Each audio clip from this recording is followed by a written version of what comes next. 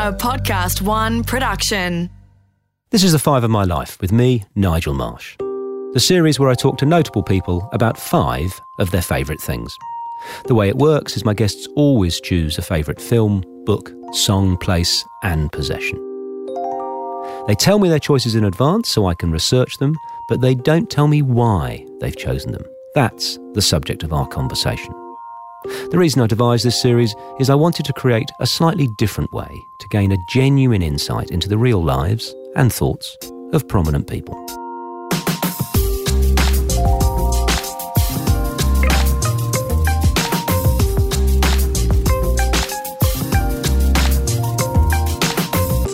Todd Sampson is, amongst other things, an adventurer, award-winning documentary maker, ex-ad agency CEO, co-creator of Earth Hour, television presenter of a number of Australia's most critically acclaimed and highest rating shows, and a board director of both Qantas and Fairfax.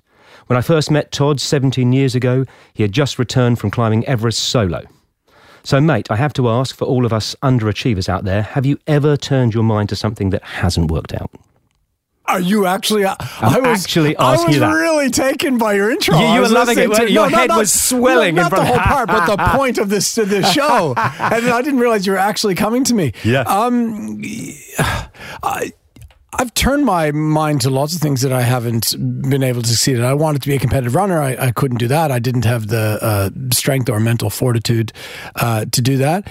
In my shows, I failed many times. I've attempted to do things that just didn't work out, and that's often the highlight for a lot of people, the things that I don't succeed at.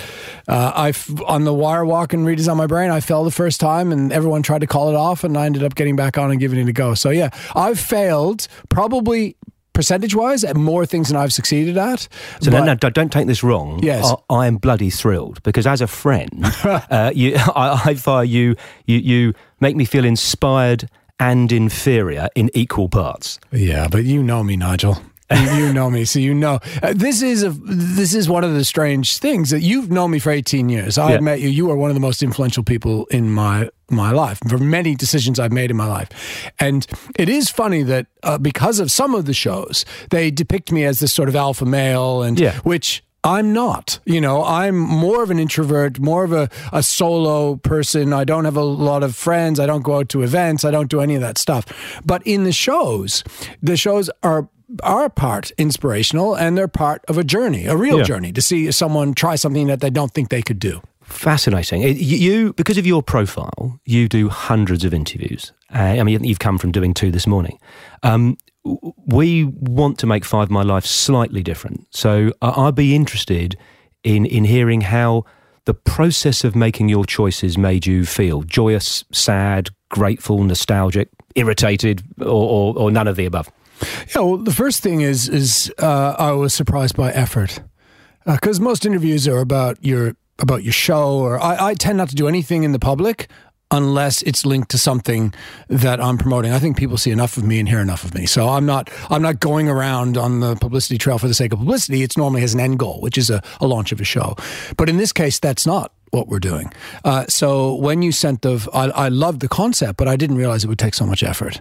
And so you actually have to think about it. So I chose to not overthink it. Right. I opened up my notes on my phone and I wrote very quickly what exactly came top of mind. Some could say subconsciously, I chose subconsciously.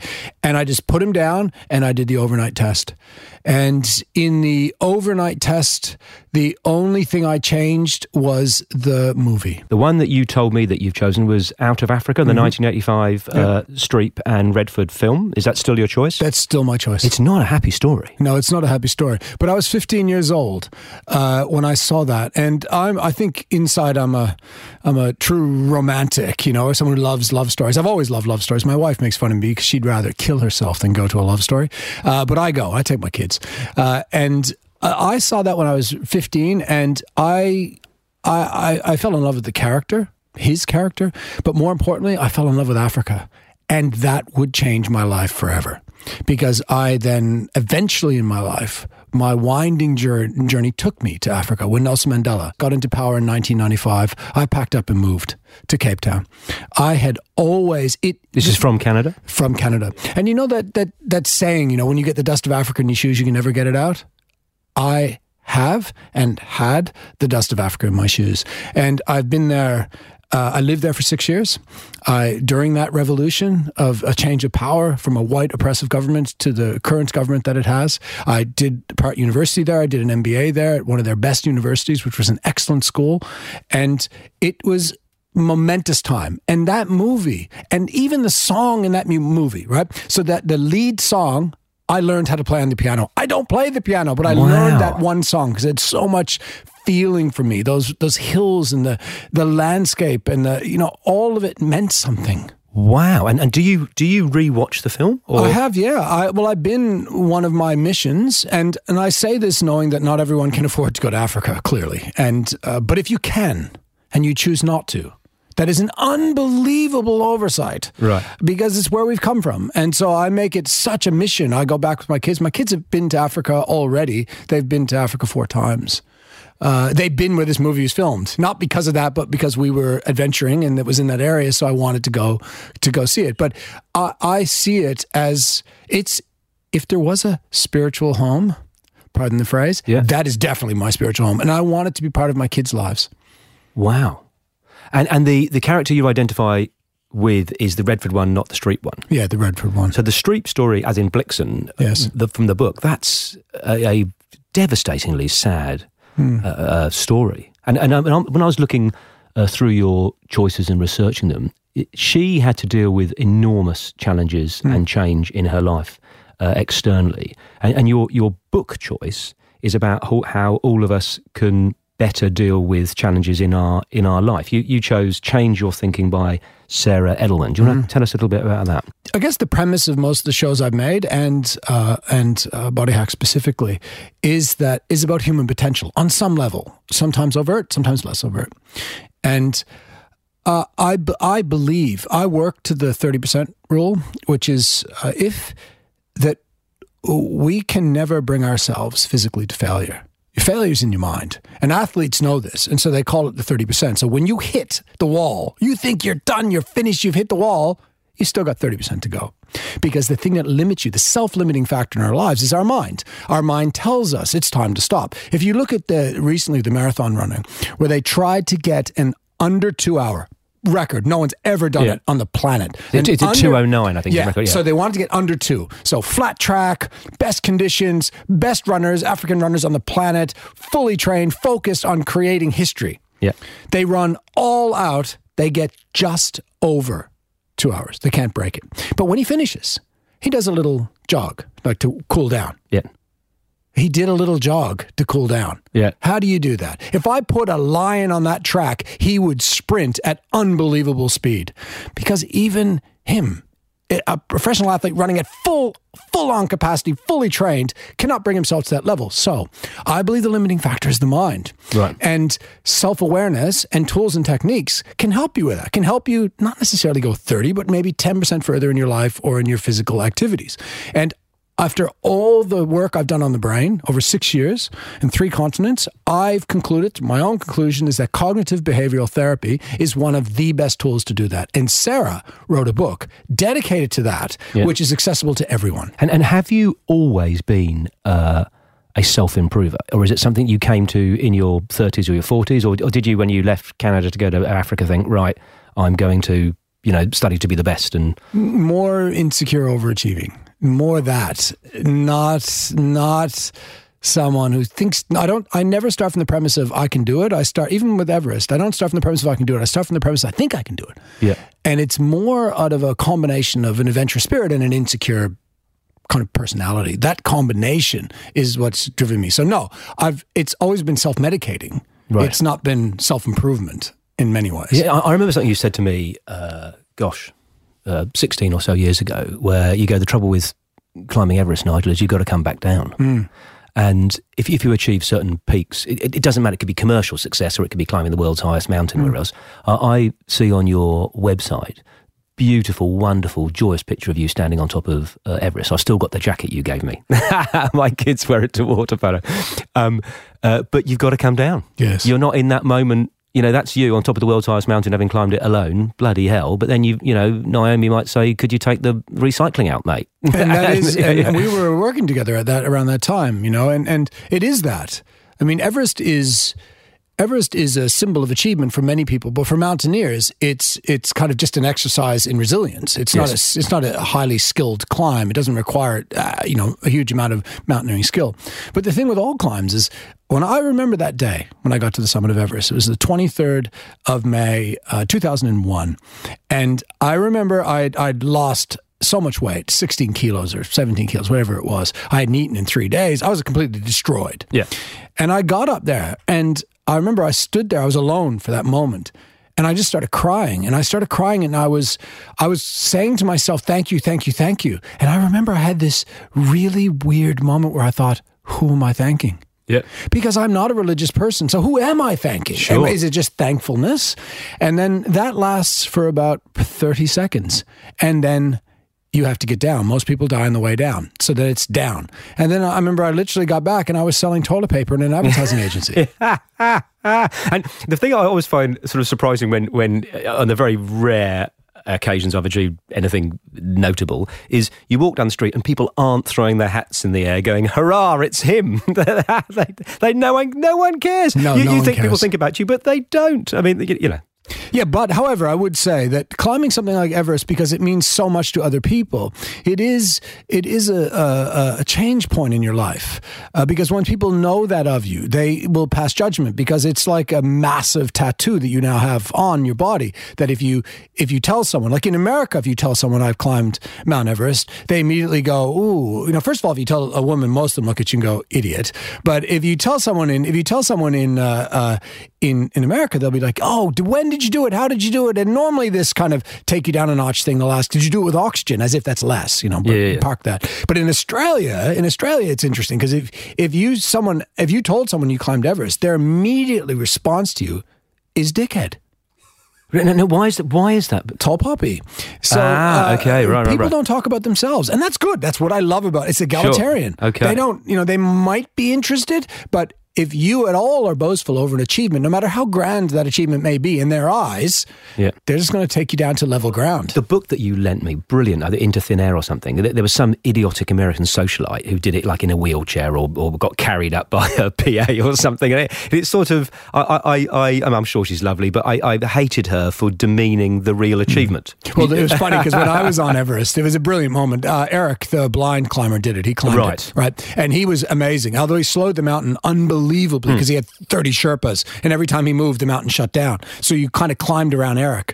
So I had summited before him, and then when I got down, I was on the listening to the radio while they were talking about him getting up, and he had his base camp support, and he was going to the summit. And when he got to the summit, it was one of the moments you wish you could, wind back. Yeah. And the base camp guy he said, "I've made it, I've done it." And the base camp guy says, "How does it look?" And it was like you could just hear all the clicks of all the radios all around base camp just letting go, like and everyone was thinking, oh, did he just ask that? And Eric joked about it after he said it. It was quite funny, but just to clarify around climbing Everest alone, no one climbs Everest alone. If you climb during the season, then you climb with other people. In fact, at one stage I climbed with Pember Dorje Sherpa, who saved my life on Everest on one of my attempts. What happened? So I was attempting to go to 8,000 meters. So you have to stage from 8,000 meters, which is Camp 4 on Everest. Do acclimatise to the altitude? Quick. It's no acclimatizing at 8,000. You're dying the whole time. So okay. no, in and out. There's in and out, up, down. But you have to get there, and you have to spend a little bit of time there. So I was climbing across the Lhotse face, which is you need to get across to get to the Camp 4, and everyone was climbing the opposite way. All the Sherpas were going the other way. And I was like, oh, this is potentially not good, and lost in translation. So I get on to Camp 4, and it's a full raging storm, blizzard, just white out. I'm struggling to get a tent up and try, because I knew I'd have to stay overnight, which is a bad thing at 8,000 meters. I also knew I'd have to go back down, that I wouldn't be able to go for an attempt because of the storm. So I'm trying to get things out, and I see this red and blue jacket in the white of the storm. And it's a Sherpa. And he's stumbling, and he's got like 60 kilos on his back carrying client's gear. And he comes up to me, and we sort of talk bad language and together, and we just try to set a tent up. And we both get inside, and we didn't know if we'd make it through the night, because a lot of people can survive 2 nights at 8,000. And we get inside the tent, and he won't put oxygen on, because the Sherpas do not want to put oxygen on, because if they use it once, then they're dependent on it, and their body starts to adjust to the oxygen. I was like, there's no possible way we'd make it through the night without oxygen. He would definitely either lose his fingers, toes, or be dead. So I said, I'll put it on. I'll just put on a little. I put it on about 3. It was meant to be 1. I put on him. We get in spoons together because of the cold. We had 1 sleeping bag between us. And then I woke up choking because the mask, I'd run out of air, and the mask had frozen onto my face. And then I went to undo the tent, only to realize that we had been covered. Buried overnight. But luckily, we had oxygen on, and we were buried in a dome. Right. So it didn't quite completely engulf us or crush down on us. It kind of blew that side and blew up on the other side. So the Sherpas don't like being buried, and they didn't grow up like I did in Canada, going into like building igloos and stuff. They didn't do that. So he started freaking out. We radioed down, and they asked me to leave him. I was like, I'm not going to leave him. And we ended up staying more there, and then he just freaked out and said, we're going. He said, we go. I left everything, all my gear there, and he led me. Up or down? Down. Down, right. He led me through the storm. I could barely see him in front of me. I just saw the red, and I would never have been able to find the route. No chance. Right. Because he knew it, So I followed him, and we got down. I climbed all the way down to base camp. I stayed for 5 days there, and then I climbed all the way back up to the summit. That was the journey. It would not have happened without Pemba Dorje Sherpa. Was your stuff still there? Yeah. The only thing I recovered from that was my recordings, because I recorded the whole trip on tape. Wow. No video, no camera, just voice recordings. So which, by the way, was translated at the company that you ran and I was working for. It was translated by the receptionist there during off hours, and I would walk by and she was like bawling her eyes out. Right. And I was like, what's wrong? What's wrong? So I'm at that point where this happened. This is The 5 of My Life. More with Todd Sampson after the break.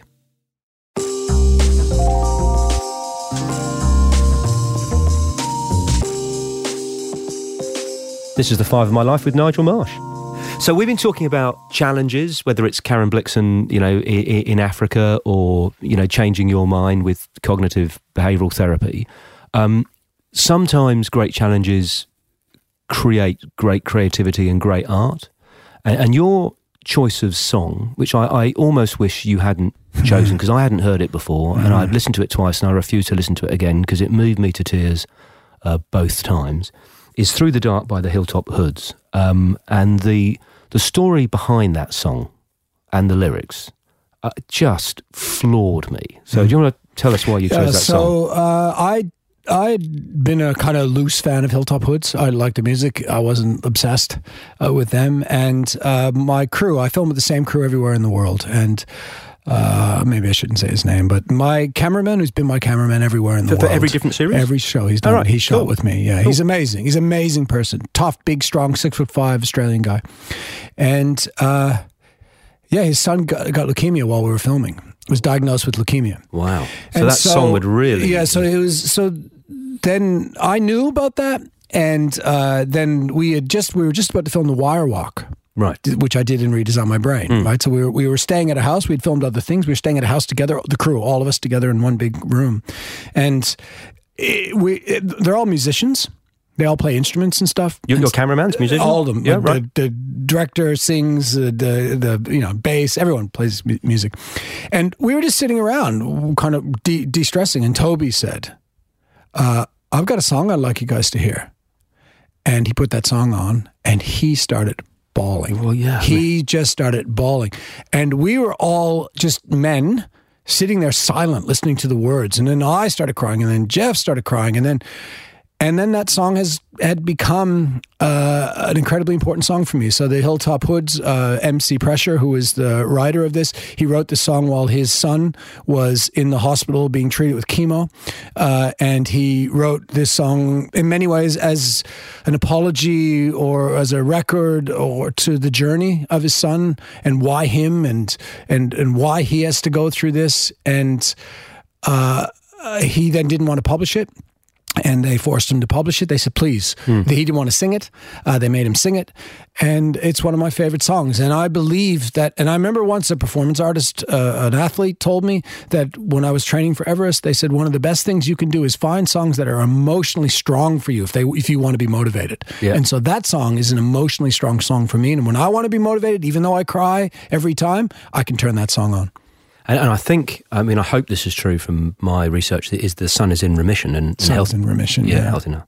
It's not a particularly attractive trait that I have, but I project onto my kids, which is off you go. It's got nothing to do with you, Nigel. But I just think, just like if I see an unfortunate homeless person or something, having kids means, well, for me, means you can't not empathise because you go, well, that could be Harry or that could be Grace. So I'm in tears listening to that bloody song, thinking, well, that could be me talking to one of my kids. And yeah. And also, it's probably the only song or one of very few on the planet that exists that's about cancer.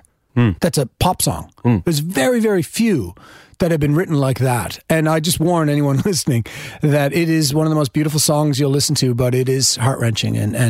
But that's not a reason not to listen to it. And I tell you, in terms of, I've spoken about this before about quality listening, is if I wasn't listening to that because you had chosen it and I'm researching this show, it's entirely possible, losing my hearing because I'm 54, but entirely possible that I wouldn't have got, you can just dismiss it as a rap song or whatever it is, just like my kids listen to duff, trance music or whatever.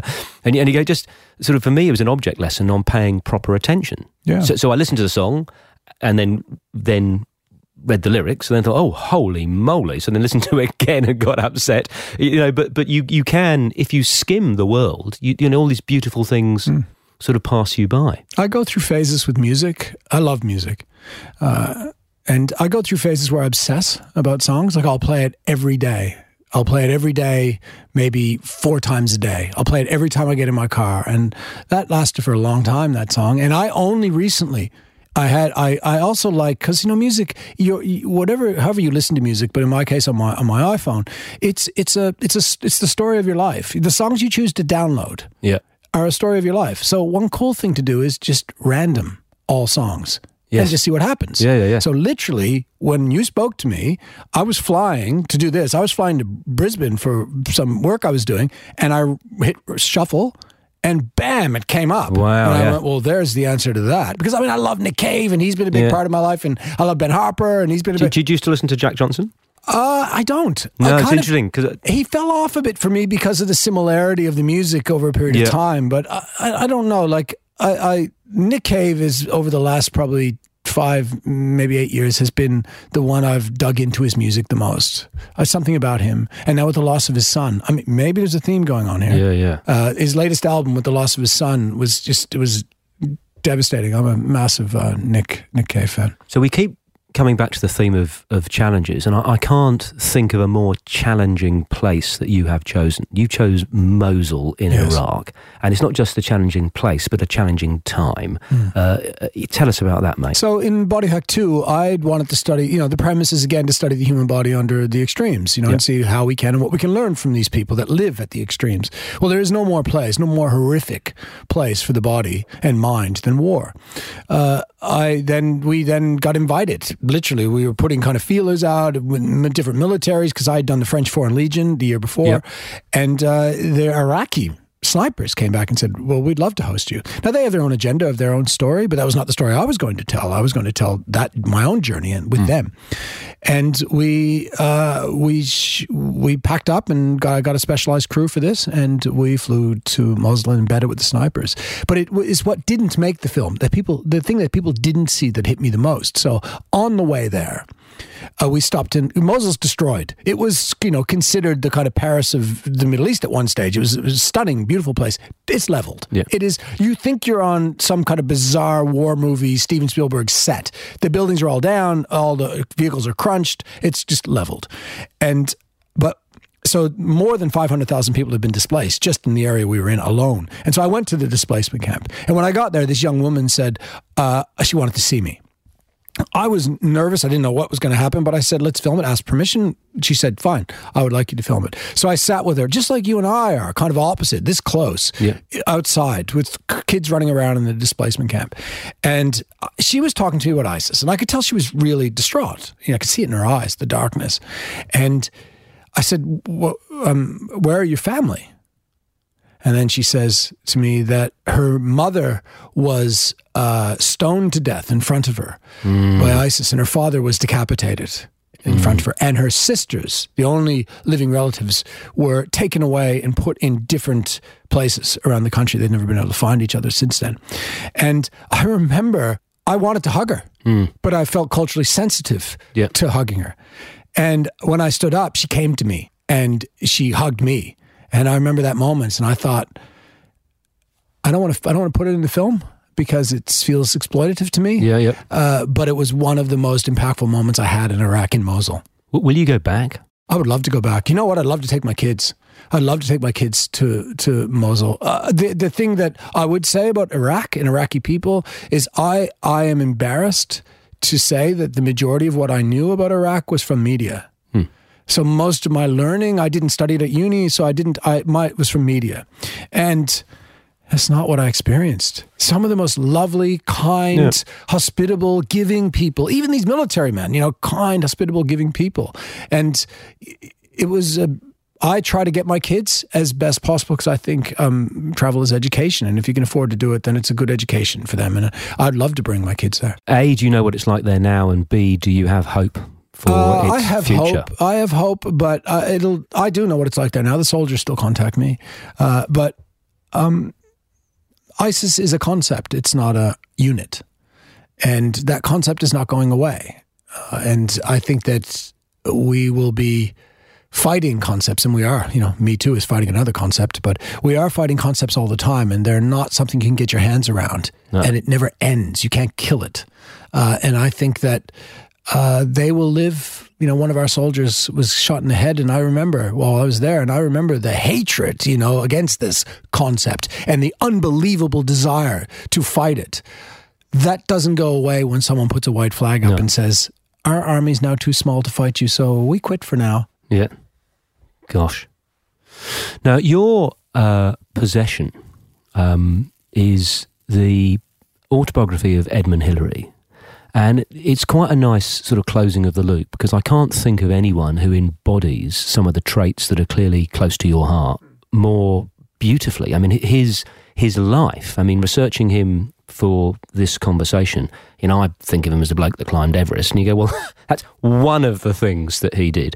And your possession that you're going to talk to us about is it View from the Summit or another one he did, the autobiography? It's Ed Hillary. It's another autobiography. Another one. But it's a signed copy. Yeah. So please tell us about the book, but also the story of how you got a signed copy. Yeah, so I'd always been a fan. When I was younger, I was a fan of him because he had climbed Mount Everest. And as a kid, I was always like a little mini adventurer. I used to, when I was young, I'd put my backpack on and go off into the woods or into the snow or whatever it would be. So I admired adventurers that traveled the world. And I always wished I could be an adventurer, like a Christopher Columbus and explore places that haven't been seen before, or an Ed Hillary who went on one of the toughest, hardest journeys to go somewhere where no one else has been before. So I'd always admired him. And when I was young, it was because he was a mountaineer. But as I got older, I admired him because he was a beekeeper, because it didn't change him. It didn't change who he was. He was one of the most famous people on the planet, but he was a beekeeper. He was a down-to-earth, lovely, straight-talking, big, strong Kiwi. That's what he was. And I love that about him. He never became a celebrity. He never became any of that.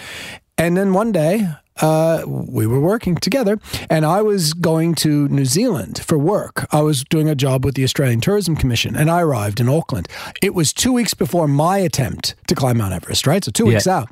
And I fly into Auckland, and I remember I was speaking to the cab driver about mountaineering, and he was telling me that his son was a mountaineer and all that stuff, and I was into the conversation with him, and he mentioned Edmund Hillary, and he said, Edmund Hillary lives in Auckland. Now, I knew he was a Kiwi. I'm not stalking him. I didn't know exactly where he lived.